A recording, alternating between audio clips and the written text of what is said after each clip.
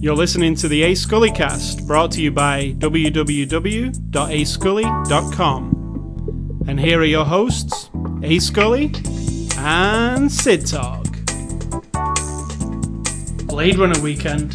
Correct. It is, we watched Blade Runner yesterday and we watched Blade Runner today. We are Blade Runner aficionados. Are you assuming people do know that there are two? Well, there's more than two.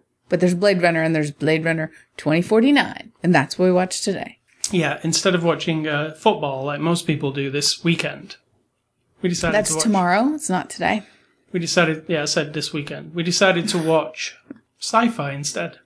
Yeah, but that's not tomorrow. We won't be doing that tomorrow. Tomorrow we will probably watch some sci-fi, I imagine. No, tomorrow will be your show, finale, you know. I think that'll be today. Oh, good. What is the before the after the show discussion, Sid Talk? How are you? What are you doing? I'm good. I don't know what we were discussing. You were doing your test. We were talking about this movie, Ridley Scott. I think he's overrated, but hey, that's a whole other subject. I'm playing my Sims game, which is always fun. And before, I'm trying to learn some photography skills, techniques, and I purchased a camera, which is on its way. So I'm very excited about that. That's about it. We'll talk about that later, cameras and stuff. Aye. But for now, we will tell you that this is After the Show, your weekly podcast where me, A Scully, and you, Sid Talk, review a movie. It's Saturday, February the 3rd. This is After the Show 516. And we're looking at the movie Blade Runner 2049. It's a 2017 movie. Released on Blu-ray already. You can pick this one up now on Blu-ray, 4K, and digital copies. It's rated R, and it's from our friends at Warner Brothers who sent us a copy for review. And Sid Talk will give you the synopsis of Blade Runner 2049. Synopsis. Who am I saying this to? The person who saw the original and was desperate to see this one so they know what it is? Or the person who has no idea because they just see Harrison Ford in the name? It's a future. It's 2049, so you know it's the future. The world is dystopian and there are replicants, which are androids / fake life. They're not androids because they're not mechanical. And something's gone wrong. And the Blade Runner is the guy who hunts them down. And this is also, on a bigger, more deep note, it's an exploration of what makes us human and what makes life real. How's that? Good synopsis. So, as I said earlier in the show, yesterday we watched the original Blade Runner. And there are many, many cuts of the original Blade Runner, so we watched the final cut, which is the Ridley Scott endorsed version. And what did you think? Well, let's put it this way. Sid Talk, the last time she saw Blade Runner was on VHS back in the day. And I saw it maybe 5 years ago when I got the Blu-ray. So it's fairly fresh in my mind, but not in yours whatsoever, right? No. I've always been a fan of Blade Runner, but not like I am of Star Wars, you know? But I do appreciate Blade Runner, always have. And I love the vision of the future that it presents. And Sid Talk, who is kind of fresh to... It was almost like Blade Runner was a brand new movie yesterday for you, right? Yeah, I mean, it's not... Yes. Now, I also... Caveat here is that I drank a lot back in the day when I was probably watching a lot of movies on VHS. So I probably watched it and loved it. But I was also quite drunk, so, you know, I'll give that... So yesterday's viewing... That's what I remember. Yesterday's viewing of the original Blade Runner, what was your opinion?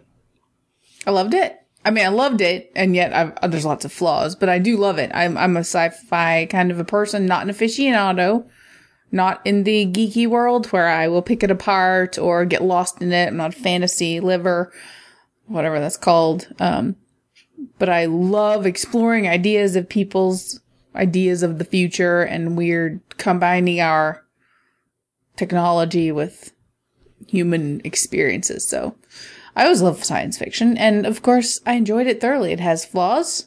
I think, like I said before, Ridley Scott's a little bit up his own ass all the time. And that makes it suffer as a story. but as like a vibe and like an idea, and then like the grungy, horrible future that we purportedly we're going to have, but it's actually next year, and I don't think we're going to get there. It's 2019, so it's kind of funny. Yeah. So I'm sure next year there'll be a big like Blade Runner. It's funny that they didn't wait till next year. Yeah, I thought that too. Because you could make a big deal of it, but unless Blade Runner 2049 is next year, like a sequel, like another sequel. I don't know. So you like the original? Now, yeah, I did. I think the original still stands up. I think it looks visually amazing still. My problem with the original, after watching it again, is how thin the story actually is.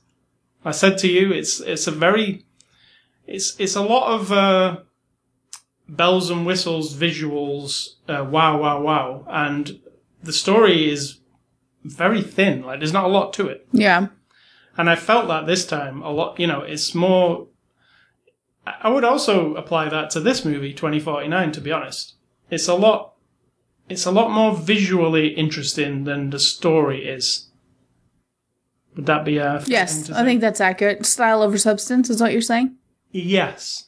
Yeah. But in a good way, because you still love it the way it is. In a good way, yeah. So, and I'm watching the original yesterday again, and seeing it in Blu-ray, and seeing the final cut, which is the best one, in my opinion, with the not-so-happy ending, if you've seen that. And apparently no voiceover, which I would have heard the first time and don't remember. Yeah, exactly. The voiceover is missing from the... It's better without the voiceover. The voiceover just makes it weird. If you ever see it on television, there'll always be the voiceover. If you've ever caught it on the... And I would have seen it with that as well, probably. Yeah. But yeah, that voiceover was horrible, so thank God there was no voiceover on this new movie. So yeah, that's what we think of the original Blade Runner. I'm still a fan, but I did notice this time that the story is really paper thin, but it looks gorgeous the entire time. I mean, considering when it was made in the early 80s, with no CGI and just models, it's very impressive to look at. So moving fast forward to the future, 2018, and we just saw Blade Runner 2049. We just finished watching it this afternoon. So, Sid Talk, you can go first. What did you think of this one? I thoroughly enjoyed it. I don't know. In the same way as the first one? Yes. In the way that and it's good that we watched it yesterday, because then I get right into it. But as soon as it starts, I just want to... I'm drawn to put myself there.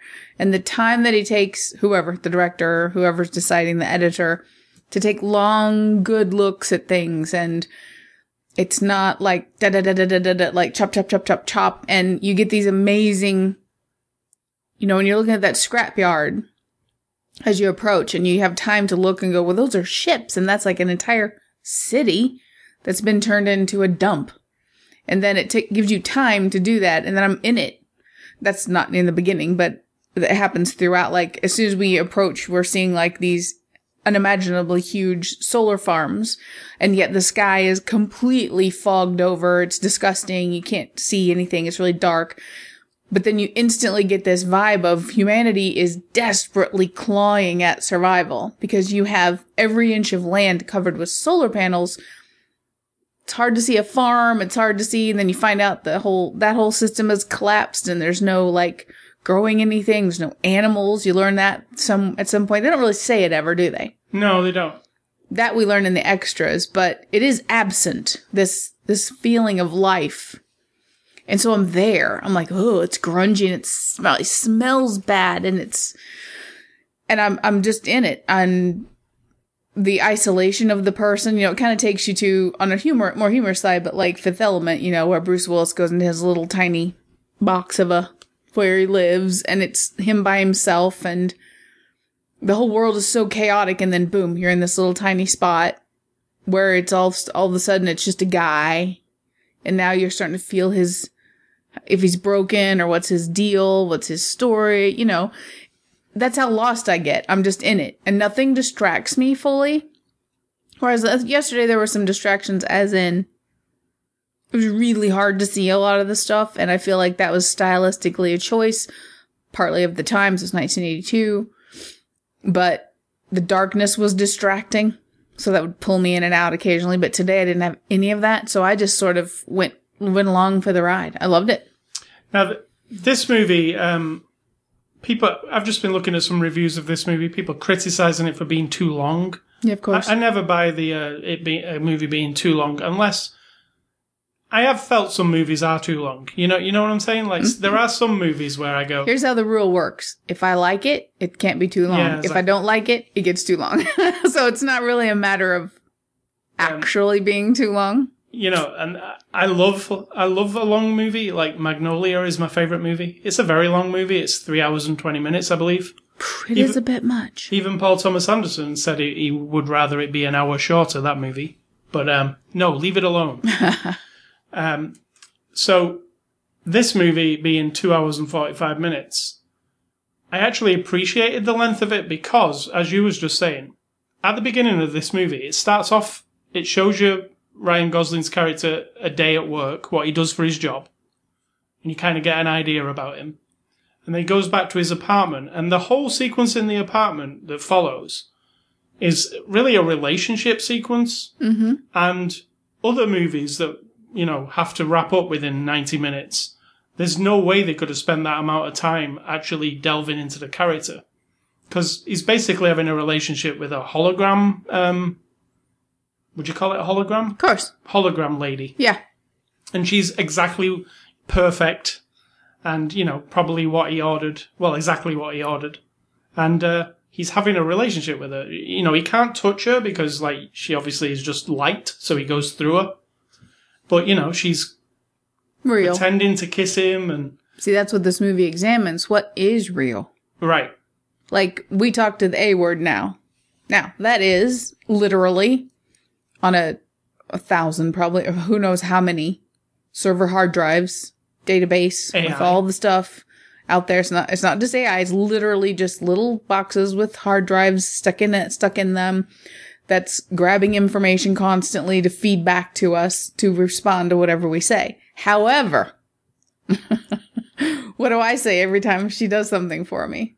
Thank you and hello. Thank you, or thank you, my dear, or thank you, darling, or thank you, I appreciate that. It is an automatic response because I am engaging with this your program interaction. Well, no, because I don't say thank you to my phone when it does a thing, but it's engaging with me. Right.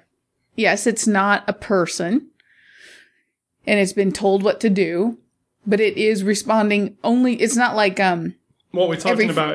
All she said was a word. That doesn't make any sense to you. We're talking about the Amazon Echo. Correct. And if I say Alexa, have a nice day. She didn't hear me. She just ignores you. She didn't ignore me. And I'll say something like, well, fine then. Be in that kind of a mood. Because I now have established a thing, right? She's not, every 5 minutes, she doesn't come up and say the temperature and the weather and answer all your questions and tell you what you want to know on Google. She only replies to you. Right. And so that isn't a relationship as we know it, or as we try to think of it. However, who decided that? Like, if I feel a loss because of my engagement with a thing, like, let's say I lose my favorite photo album because I look at it every single day and it gives me every emotion and it gives me it's not just a thing anymore. I have a thing with that thing, an emotional attachment to what it does for me. We don't call that a relationship because it's an object, right?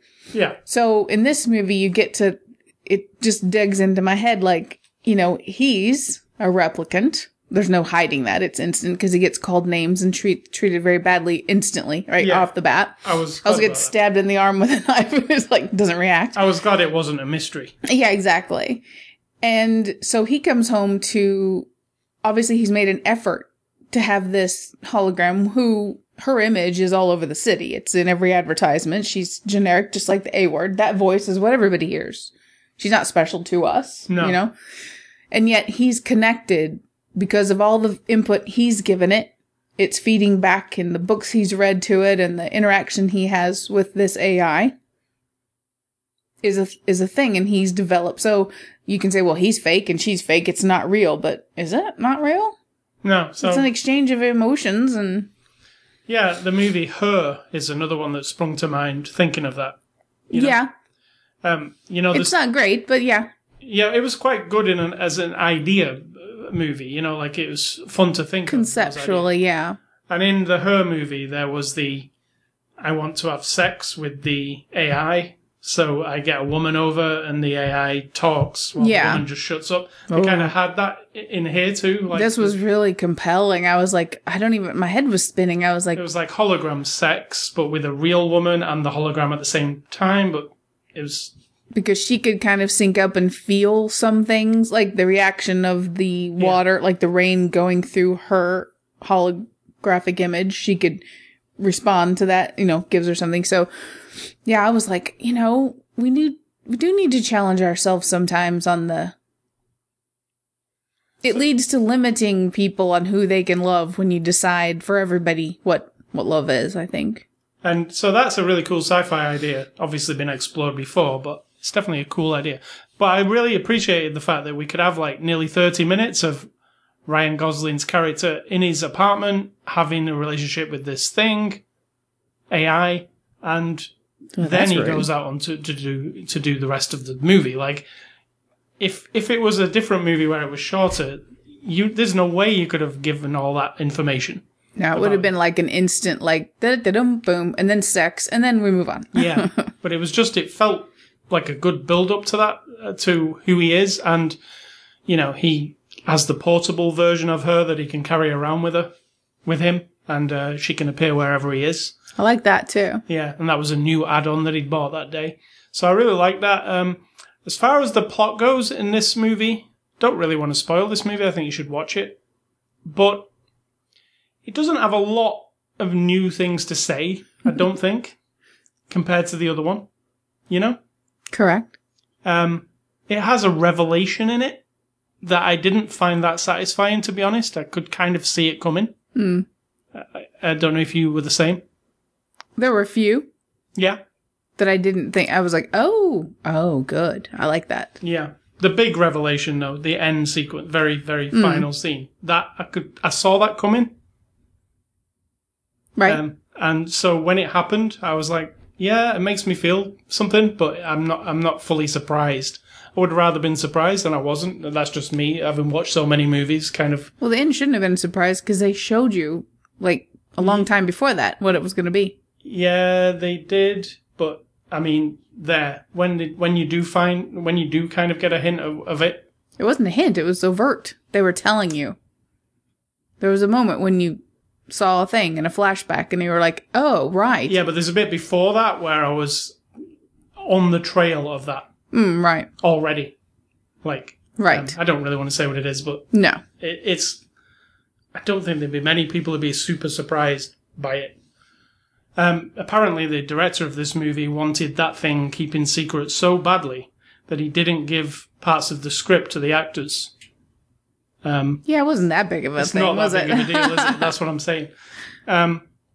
So, aside from that, this doesn't have a lot more to say about the Blade Runner thing. It's just you're in the Blade Runner universe again for a few hours, and it looks gorgeous, this movie. I mean, it's up for some Oscars, like 6 Oscars or something.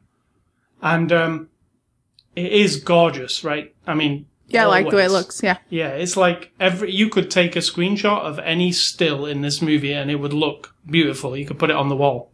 It's lit very well. There's really awesome use of colour. The action sequences are really good. I like how, yes, they use CG in this movie. Not always, but they do. But, like, the cars flying and stuff, they've still got the vibe of the cars in the first one. Like, they don't look quite perfect. Do you get what I'm saying? Yeah, exactly. Like, they tried to keep it a bit rough looking and not like, oh, we know these days it can look as real as you want it to. But it still looked a bit grimy and grainy, but that kind of totally fit. I loved the Vegas. Yeah. You actually don't just get to visit one city. You actually get to go and see Vegas as well, which Vegas is in this kind of world, it's that dirty Blade Runner version of Vegas. There's sand in the air. I'll be honest, it looked a little too much like the original because I didn't even realize it was Vegas for a long time. No. Well, no, not at all. The establishing shot had all the casino signs and stuff. Yeah, but I didn't realize that was Vegas necessarily. Oh. Yeah. See, I immediately picked up on the Vegas when the drone started flying over. Right. And the problem was, though, they made it look exactly like LA did in the other movie, except for the big giant women that was kind of cool. And the sand everywhere. Yeah. Even the sand, I liked how the sand was even inside the buildings, kind of wafting around. Like it was just a cool Blade Runner Vegas. We won't tell you why Vegas is a thing. Right. But yeah, Vegas, you get to actually visit another place, which I really appreciated. Also, the baddie guy in this movie, I guess you would call him the baddie guy. His lair, what he was in, was amazing looking. It was like there's a swimming pool in the, you know when you're in a room with a swimming pool and there's that weird, what do you call it? The shadows, I guess, on the wall. Reflection? Yeah, it's that, but like really amped up, like with an orange light.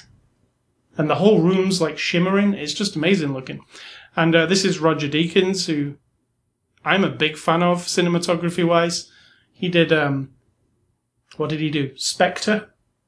Or was it Skyfall? No, Skyfall. Skyfall. Yeah, and he did the Jesse James one, which I always really loved. But he is a cinematographer who's really into like shadow and light, and Blade Runner is perfect for him. Because the movie is all about shadow and fog and lights, and that was how the original movie looked.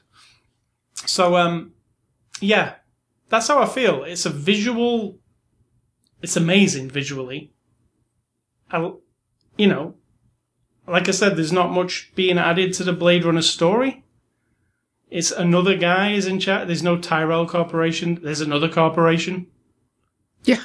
But what's really and it's the same thing happening again almost, plot-wise. But that doesn't mean to say I was like, oh God, give me something new, because it felt right. Like it felt like Blade Runner. Harrison Ford's not what Blade Runner is to me. It's the world. It doesn't need Harrison Ford for me. I agree. Like, even if there was a new one and Harrison Ford wasn't in it at all, that wouldn't matter to me. Like, I want the grimy world, and I want the weird, replicant human dilemma going on. That's all I need. That's all I need. That and the paddleball game. And this thermos. Yeah, so for you kids out there, that's a whole other movie. Yeah. So I did thoroughly enjoy it. I didn't feel like it was too long. There were some really good action sequences in this one. You know what? Another thing that I realized after watching the first one again yesterday, there isn't much action in that movie, is there, at all? No. There's like a couple of people get shot, and there's a bit of a fist fight, and that's it. It's not got a chase or a... True. Well, it has, like, the bit through the window, the woman running through the windows, I guess, but it's barely got any action in it. So this movie has quite a bit more action, I think. There's more shooting and more fighting. So let's move on to the cast here. Ryan Gosling is our new hero. He plays Kay. What do you think of Ryan? That was good. I love Ryan. He's my favourite male actor. Really? Of all time? No, of the now. Like, of now. Okay. Like, of new, newish. Well, he's not new, is he? He's been around for a while, but... La La Land, Drive was the thing that really got me going, oh, Ryan Gosling. Before that, Lars and the Real Girls, like, you were like, oh. Yeah, that was pretty badass too. But then Drive really hooked me. And then La La Land. And now this. You know what? I found him to be perfect because he's got the same kind of... The way Harrison Ford goes around in the first movie. That kind of attitude. Ryan Gosling has got the similar attitude, but he's not quite as humorous. Like, Harrison Ford does a lot of smirky smiles and kind of laughs and stuff in the first one, right? Yeah. Even though it's not a funny movie. He has that kind of cheeky, kind of chappy kind of thing going on. Ryan Gosling's a version of him, but very serious. Because there is no joke cracking by any of these people in this movie. No. But I think Ryan Gosling was the perfect person to choose. He seems just right to me. When he can do the action thing where he has to have the fight with Dave Bautista at the beginning. And then he can do the lengthy dialogue relationship scenes that he has to do in this. So yeah, I really, really thought he was good. It's not changed my mind on him anyway. I just still think he's awesome. And talking of Dave Bautista, he plays Sapper Morton. You know, he's not in it for very long. If you don't know who he is, he's the guy who plays Drax in Guardians of the Galaxy. What did you think of Dave? I thought he was good. I liked him. I was convinced. Was he also in Ghost in the Shell? He was. Don't remember. He was the guy with the little... This guy with... Did he have little glasses on or something? I can't remember. He did in this one, but I don't remember that one. Yeah, he's only in this briefly, right? But still good. Yes? Were you right? I said yes already. Okay. Moving on to Robin Wright. Plays Lieutenant Joshi. I always like Robin Wright. Yeah, she's good. She's like his boss, and she's pretty stern. And he has to pay attention to her whenever she speaks. Oh, does he? Ryan. Or does he? Well, say? He seems to have to. She's pretty hardcore. She's formidable. Yes, Yeah. I like her. Also, we've got Ana de Armas, who plays Joy. What did you think of Joy? She was good. I mean, she could have been one of many different young ladies. I mistakenly thought she was Felicity, Rogue One lady. Right. I actually thought it was her for about a third of the movie. And then I was like, well. I was looking at her, I was like, hold on. No, she's way younger. She's like younger, that's what's... That's funny. When you say... I liked her because she was the, the... What would you call her? The hologram? Yeah, hologram lady. But yeah, I liked her. I kept also thinking when I was looking at her, she'd be a good Bond girl. She's got that Bond girl kind of face. Like European model lady. Sylvia Hoeks plays Love. What did you think of Sylvia She was Hoeks? good. I liked her. Now she is, there's a baddie in the first one, played by Rutger Hauer. And she is like she's like this movie's version of him. And she's really badass, and she's really hardcore, and she's really pissed off. very violent. Yeah. Yeah, she's very pissed off. And she's almost like the Terminator. She's just going to keep coming. And she's going to... Yeah, that put me in mind of that for sure. Yeah, she's going to just take you down. Yeah, I really liked her. I liked that the women in this movie are not women you would ordinarily know, right? They're kind of, apart from Robin Wright, they're actresses you've not really seen before. I thought that was good. True. Because in a big movie like this, they generally just cast all famous people who you've already seen, but these women are not so much.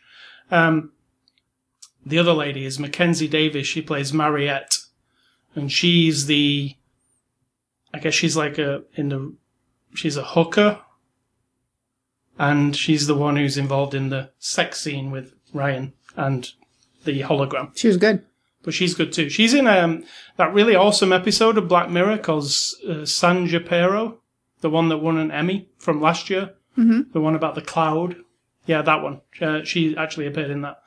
And then finally I put Jared Leto, who plays Nyanda Wallace. And Jared's like the Tyrell Corporation guy in the first one, the guy with the glasses. He's this movie's version of him. It's moved on a bit. The Tyrell Corporation is no more. He's bought it out. He's new CEO on the block. And he's, creepy. He's very intense, Jared Leto, whenever he plays anything, right? He seems Correct. like he's one of those guys who's intense. In fact, what I read about him in this movie is his character is blind in this movie, so he made sure that the contact lenses they got him made sure he couldn't see a thing, so he wanted to live and breathe this character. So, that's one of those things, isn't it, where you could be taking it a bit far. I don't know. I'm or not you could him. just be really getting into it. Yeah. But he does a good job. He's very moody. He's also he's semi-scary when he's delivering some of those speeches. Definitely. The But yeah, you get to see him a bit more than you did in Suicide Squad, at least, when they all hyped him up as being the Joker, and then he was in it for, 5 minutes? Yeah. In this, at least you get to see him. So this is directed by Denis Villeneuve, who directed Oscar-nominated movie last year called Arrival, that we actually saw and reviewed. I wasn't mega into Arrival. It was really hyped up. And then when I watched it, I was like, oh, is that it? Like, it's not a masterpiece or anything like people were saying. But did you feel the same, or? Arrival, definitely. I liked it. It wasn't a masterpiece. Who said it was a masterpiece? Well, it was up for Oscars that year. People were saying it was a sci-fi masterpiece. And when I watched it, I was like... What are your sources? Because they're not correct. No, I mean, that's just how it was generally people were talking about it. And that's why it was up for awards. And when I watched it, I was like, oh, is that it? It's not actually what I thought it would be. So you had expectations, which was kind of your own fault. Yeah, but Denis Villeneuve he did the awesome movie called Prisoners with Jake Gyllenhaal and Wolverine. Oh yeah, that was really good. Yeah, which is an awesome movie. It's one of his earlier movies, but if you've not seen that, you should go and have a look at it. He also did Sicario, which I haven't seen yet, which apparently is brilliant. That's Emily Blunt. It's about drug cartels. And Denis Villeneuve's got a very specific... We were watching the extras on this Blu-ray, and I could tell he doesn't like technology in movies much, does he? He doesn't... No. In fact, he seemed kind of horrified by the thought of a green screen on his set. He said he hates it. Yeah, which is funny, because Arrival was full of CG, right? Maybe that's where he figured out that he hated it. Yeah, he said, I don't like the colour green on my set. It makes everybody feel weird. Like, I need real things. I need people to act in real sets. And this movie is a lot of real sets. Even those giant Vegas ladies that you talked about, they were real. They weren't CG. Right. But, yeah, he seems horrified by technology. But that kind of fits the Blade Runner thing, because the Blade Runner technology is very low-tech. There's a lot of, like, knobs and switches instead of touch screens. In fact, in the first movie, that whole scene where Harrison Ford is like, zoom in, left, right, zoom in. You know, remember that? Yep. Yes, they actually emulated that a bit in this one too, didn't they? And I said to you, why can't they have touch screens? It'd be much quicker. We wouldn't have to keep saying left, well, the director right. said why. He didn't want anything that resembled an iPhone or a phone or a touch screen or a pad or anything that level of technology. Yeah. So, in the future, 2049, it's very difficult to zoom into a picture. It takes a long time. So, yeah, I liked his direction here. I think this is a much better movie than Arrival. And I'm glad this is up for a lot of Oscars, because Blade Runner, it'd be awesome if this wins some Oscars. So, extras on the Blu-ray. There are a few. There are the Replicant Evolution Blade Runners. We actually watched it. It's a 20-minute making of, and it's actually pretty good. You see loads of behind-the-scenes stuff. You see interviews with the cinematographer, which is awesome. Roger Deakins. He shows you lighting and how they put together a lot of these shots. You also... It was good. Yeah, there are some prologues on here, the anime episodes. And there are 3 of them, which we haven't seen, but we should, because one of them takes place in 2022. Then one is in 2036, and then the last one is in 2048. So they kind of they bridge the gap between the first movie and the second movie. And you also have To Be Human, casting Blade Runner, which is obviously about the cast. So there are quite a few extras on there. And if you want to see those, I know that those prologues, as they call them, those 3 anime movies are on YouTube, but they're also here in full quality if you want to see them. So, Blade Runner 2049. Conclusion. Loved it. Yeah, me, personally, I'm giving it a high recommendation, and I recommend when you watch it to watch the original first. Because... Definitely. Yes, you can watch this movie standalone, I think. It says on the back there that it's a movie that doesn't need you to have seen the original. I'm not 100% on board with that, because I think there are some things they discuss in this movie that you wouldn't really get unless you'd seen the other one. But they are a great I know it's a long time. You have to sit there for 5 hours if you want to watch both, but do it. It's a good weekend. And you are? My recommendations? No, your Because I loved conclusion it. on this movie. Is that it? You just loved it? Well, I've given you all my stuff. I think it could be for a specific type of movie watcher. So, I love it because I just settle in and I love long movies and I love science fiction and like it when it's well done in a way that I'm not nitpicking or finding the flaws, which there are. And so, I think there are a lot less flaws in this one than the original. Yeah. The original felt... You know what I said as soon as it was over? That was better without... What's his face? Ridley Scott. Yes. Yeah, this is... Without him there to, oversee it all. This was going to be a Ridley Scott directed movie when it was originally announced, but then he got on to making Alien Covenant, and we all know how that turned out. And he went and did Alien Covenant and chose that over this. Which is probably great for us, because we got a bad Alien movie, but we got a really good Blade Runner movie. So, yeah. I mean, I'm a fan of Ridley Scott, always have been, and his brother. Oh, but Tony Scott is dead. I do think Alien Covenant was a giant turd, to be honest. And I love Alien, but what the hell was going on with that thing? If you want to pick holes in a film, watch Alien Covenant and then discuss afterwards, because my God, is that full of holes. It is basically just a giant hole, right? With an alien going down the middle of it. I don't know, that wouldn't be that extreme. It's but pretty bad. I get what you're saying. Hole-wise. Yeah. It's not great. No. It's a shame. Such a shame. Yes. The only thing that I know me and you more than me, don't really like Danny McBride. I've never really been into him, but I actually think the best thing about that movie was Danny McBride. That's a bold statement. That's too bold of a statement, but I'm not going to deny that he was one of the better parts of a not great movie. But if you don't like Danny McBride generally, and if you like that, but the problem with that theory is that doesn't elevate him. That just brings everything else down because compared to the rest of it. You're like, well, he's all right. Yeah, true. So, movie recommendations this week. I am going on the theme of Blade Runner 2049 and the original Blade Runner. I'm going with a movie we saw just recently. You can go and listen to our review. It's Ghost in the Shell with Scarlett Johansson. It's very Blade Runner-esque. In fact, there are shots, I think, in Ghost in the Shell that you could put on the screen, and I'd say, what is that movie? And you'd say Blade Runner, because they look very Blade Runner right. City. And I also want to recommend Humans, which is a show on Channel 4, I believe. It's on Netflix now if you're in America. Humans has a lot of the same themes as Blade Runner. Check it out. There's 2 seasons. There's a new season coming up soon. So what are your recommendations? Mine are going in the vein of picking someone in some of their old movies, and of course I have to pick Princess Buttercup. So The Princess Bride, which is just the classic. I have to watch it. I haven't seen it for so long. I just keep putting it off because I want to just settle in and watch it. But I haven't for a while. And Unbreakable, because I liked her as Bruce Willis's wife.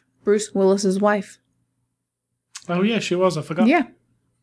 I thought she's so lovely, but I think it wasn't as good as I thought it was at the time. So I wouldn't recommend that one. So Games and A Scully stuff. I'm kicking off with our weekly look at the X-Files while it's airing, because the X-Files, means a lot to me. Maybe not to you, but to me it does. Me personally, of course it does. Are you talking to them? No, to them. Yeah. So this week's X-Files, it was a mythology episode again. It was explain to the people who don't know what you mean. X-Files has 2 kinds of episodes. It has mythology episodes, which forward the main plot of the show. And it has Monster of the Week episodes, which are usually standalone from the whole thing. Mulder and Scully go and investigate something and solve a case kind of episodes. This one was, funnily enough, started off like a Monster of the Week episode, but kind of slowly turned into a mythology episode. It was a bit of both, really. I liked how it started off with the weird ship and the crazy monster. Mm-hmm. And I wish there was another version of this episode that was that. Like that whole story. That whole story, yeah. But it turns out it's not that story at all. And it's the story of the son. I was going to say their son. Kind of. It wasn't well edited, I didn't think, but it was good. It really never is now. But correct. The story of William, their son, we actually get to meet him finally. And he's a teenager. And what it became, the episode as it went on, I was like, oh, God. Yeah. But it actually turned out kind of cool, I thought. Mm-hmm. Like, William has some powers. Not like a superhero, but there's a power going on. Kind of X-Men-ish, almost. And there was a really touching moment where Scully talked to that Japanese guy in the petrol station. Yeah. And the conversation she has, and when you realise at the end what was really going on, it's kind of touching. I actually thought it was good for one of those episodes, because I'm usually fairly bored by Chris Carter's, mythology thing, because it gets it's a bit too much. But this actually dialed it back a bit. We get to meet the son. The son seemed kind of cool. I'd like to see more of the son and what is going on with that. And you rolled your eyes when the cigarette smoking man appeared on the screen. Yeah, I was like, oh my God, seriously. Let's get over the cigarette guy. He only got about 20 seconds of airtime. It doesn't matter. It's influenced by this thing where everybody thinks he's an interesting character, and he is not. And partially it's because the way he's played, and partially it's because Chris Carter or whoever else has decided that it's really compelling that this guy could be the guy who makes all these big decisions for the whole world. It's just not. It's really boring, and I wish he would be dead for real. I don't mean the actor. I mean the character. Well, okay. So who would have thunk it? A Chris Carter mythology episode turned out to be all right. Yeah, it was. Yeah. Yeah, we wasn't sat at the end going, oh God, what the hell was that hour of television? That was really bad. It wasn't. You're ripping apart my 90s one episode at a time. Because that first episode, we kind of went, oh. And then it happened to be getting better every week. Last week's was really awesome, that funny one. This one was, pretty good. So I've got high hopes for the rest of the season. Can only go uphill, can it, from a bad episode? So, the video game I've been playing this week, some more, is Assassin's Creed Origins, the Egypt version of Assassin's Creed. It's so giant and big, I could probably be playing this for the next 3 months, because there's so much to do, the map's so huge. It's been out for a while. I picked it up really, really late, waited for it to drop in price to barely nothing. But I recommend it, Assassin's Creed Origins. I'm playing the PC version. It has some weird, piracy protection called De Novo, and it causes the game to be slightly less performance than it should be. So I'm hoping that gets fixed. But yeah, it does kind of chug a little bit sometimes. But aside from that, I'm really enjoying it. So, Sid Talk, what is for dinner on this Sci-Fi Saturday? Tonight is going to be corn.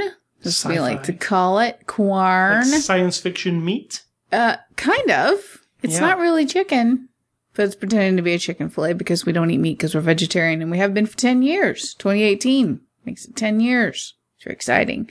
Almost 10 years. That and some succotash. The way I always had it was lima beans and corn. Whenever you say succotash, I think of that song by Delight, Groove is in the Heart. Do you remember that? Groove's in the heart. She says, my succotash. Oh, well, there you go. You can enjoy that with your succotash. And some beans and rice, because I decided, screw it, I'll make... Because, don't have potatoes, don't have any extra bread, don't have anything to make bread, don't have any pasta. So I was like, we'll have 2 sort of vegetable-ish dishes. Nice. Yeah. So, before your advice, let's talk about photography a little bit. Okay. And cameras. This is a segment? Yeah. Nice. So you, why are you interested in photography today? Well, just recently, my best friend's daughter... Well, first of all, I've always taken pictures. Let's just skip that. Always. I'm notorious for always having the camera. And at age 50, I realized why, because I'm not that social of a person, and I like hiding behind it. And I also like later reliving the experience through pictures. They're always better than the thing. That's my personality. Other people disagree. So I've always taken pictures. I've always been notorious for it, apparently, because people will say, oh my God, I remember you've always had a camera in your hand. But we're talking about little point and shoots or disposables, So I've taken some senior pictures for a couple of my friends. This particular best friend's other daughter took her senior pictures for her, and just with the little point and shoot, and they turned out excellent. And so this other daughter asked me to take her wedding pictures. And I was like, yeah, of course. And then I was like, holy shit, the wedding photos. Not just like, can you come to the wedding, which we want you to anyway, and take some pictures? It's like, we don't have the money for a photographer, so can you take our wedding pictures? Exactly. So I let that sink in, and I was like, oh shit. I know what they're supposed to look like. I've seen literally thousands of wedding photos in my life and been to many weddings, and I know the vibe. So then I was like, okay, well, I want these to be good. So then I started investigating cameras, started learning a little bit more about photography. Fundamentals. I don't want to sound cocky. I don't want to sound like I can learn what a person who studies it for 50 years has learned. However, I know more now after 2 weeks? Yeah. About things I never know anything about. F-stop, ISO, shutter speed, all that kind of stuff where, it just, and what the numbers on the side of a lens means and all of that. Getting the fundamentals down.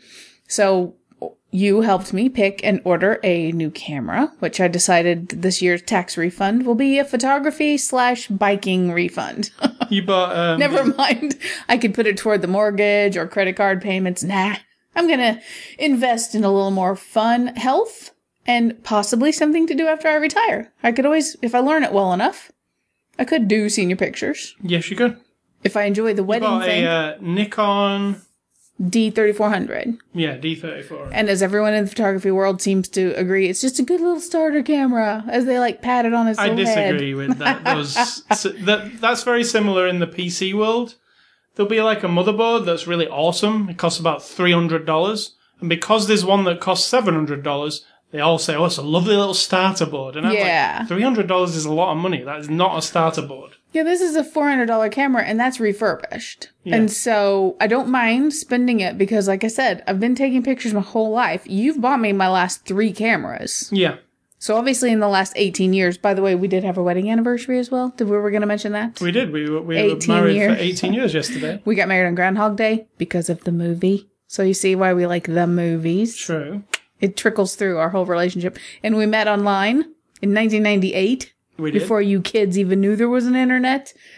Because he liked X-Files. And we started talking about the X-Files and movies. And so that's another subject. But yeah, you've purchased my last 3 cameras for me because you know me. I will use it until it falls apart. Or I break it. Or it just doesn't do what needs to do anymore. And then you kind of go, she needs a new one. And so right now I currently have this little Samsung, which is fantastic.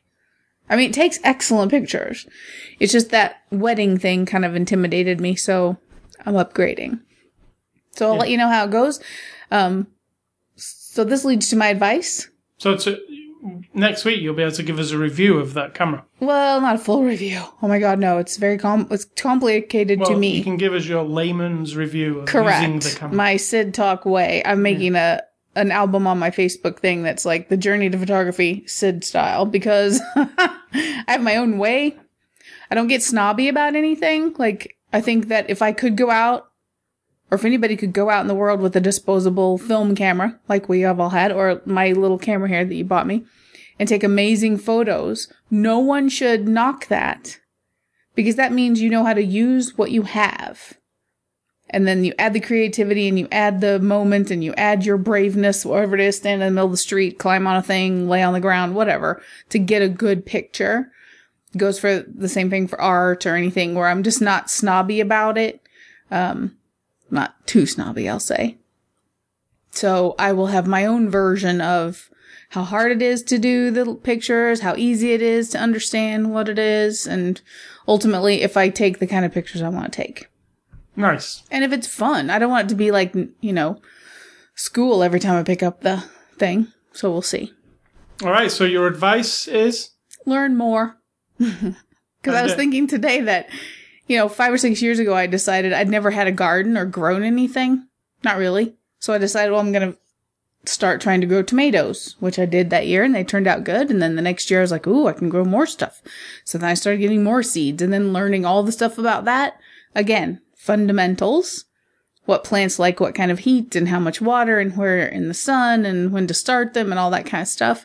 I'm still not successful at it. But everything that you want to learn comes with so much. I can see why it intimidates people. And, life is not very long. I would think that from the time you're old enough to really start focusing on learning things that are productive or that you enjoy, you're probably in your 20s, let's say. I wasn't a very ambitious teenager. So 20s, 30s even. By the time you kind of lock into like, oh, I want to learn whatever. And then you might die between 70 and 100. So that's a very limited amount of years. And when I talk to people who are like, oh, I could never do that. I could never grow tomatoes from seed. I could never draw a picture. I could never paint a picture. And I think, yeah, but I just wanted to figure those things out. And then I did, at least to my satisfaction. And it enriches your life. I don't know what it's like to think that you can't do everything. Does that make me arrogant? Yes. Because then that's fine. That's what it is. But I don't go through my life thinking, yes, things intimidate me. And yes, I haven't learned all about photography because it's like, oh my God, I just want to take the pictures. I don't have Photoshop, because it's too massive. It's too much. I have a limited number of things I like to do with my images. So I opt for PaintShop Pro. I've used it for almost 20 years. It serves my purpose. I've learned what I need to learn. Anything else is like unproductive to me. It's not because I can't learn it. It's because I'm like, oh, do I really want to sit here for hours and hours and hours to learn how to crop a photo, which I already know how to do in this other thing. But to think constantly when someone says, oh, if I say, oh, I built that plant stand that I built a couple weeks ago. And I've had people at work, because I've, showed them or they've saw it on Facebook. They're like, oh, I wouldn't even know where to start. And I'm like, well, I didn't either. I just bought some wood and some screws and started sticking it together. You know what I mean? Like, I don't have that thing. Our haunted printer just started up. We have a laser printer, and every once in a while it does its thing. Like, I believe our laser printer is haunted. So my advice is learn more. If you want to know why the printer does that, if it's worth it to you, figure it out. It's not worth it to us, so we're not going to learn that. But, find a thing that maybe you've always been interested. It could be the most passive thing ever. It could be as simple as you've always wanted to love watching sports like other people. Like sit and really enjoy watching a football game or a baseball game but you were just like, I don't know anything about it, so meh. But if you just learn it, learn the words, learn the terms, look up a few things, sit on your couch on your phone and figure it out, the next time a game comes around, you could start learning it. It doesn't have to be a thing where you're making something or building something, but just to enjoy a thing. I just think learn more because, well, you're going to be dead someday. You might as well fill your days. How cheery. Fill your days with because you know what? When you learn stuff, you will eventually pass it on to other people. Accidentally, on purpose, people will ask you. You will sort of, if you enjoy it, you will beam it out and people will be like, ooh, well, I never knew about that thing, so I'm going to try that. So it sort of spreads a bigger interest in the world around you. I don't know. Just learn more.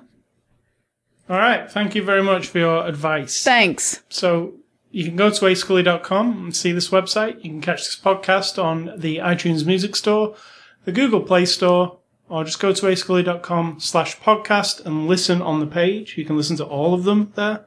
You can also subscribe using the RSS button on that page. You can, if you have an Amazon device, say your Amazon trigger word, whatever that is, and say, listen to After the Show Movie Podcast on TuneIn, and it will play you the latest episode. You can also email feedback to me at ascully@ascully.com. And I want to say, stay classy, Mr. Ryan Gosling. Very classy, very good performance. And happy Super Bowl, and I think the red team will win. Is there a red team? I don't even know. I'll be honest. One of the teams will win. Oh, see, now that you've said that, something horrible or something weird is going to happen, and the game will not finish, and no one will win. So, and I'm going to say think for yourself, because if you don't do it, someone will do it for you.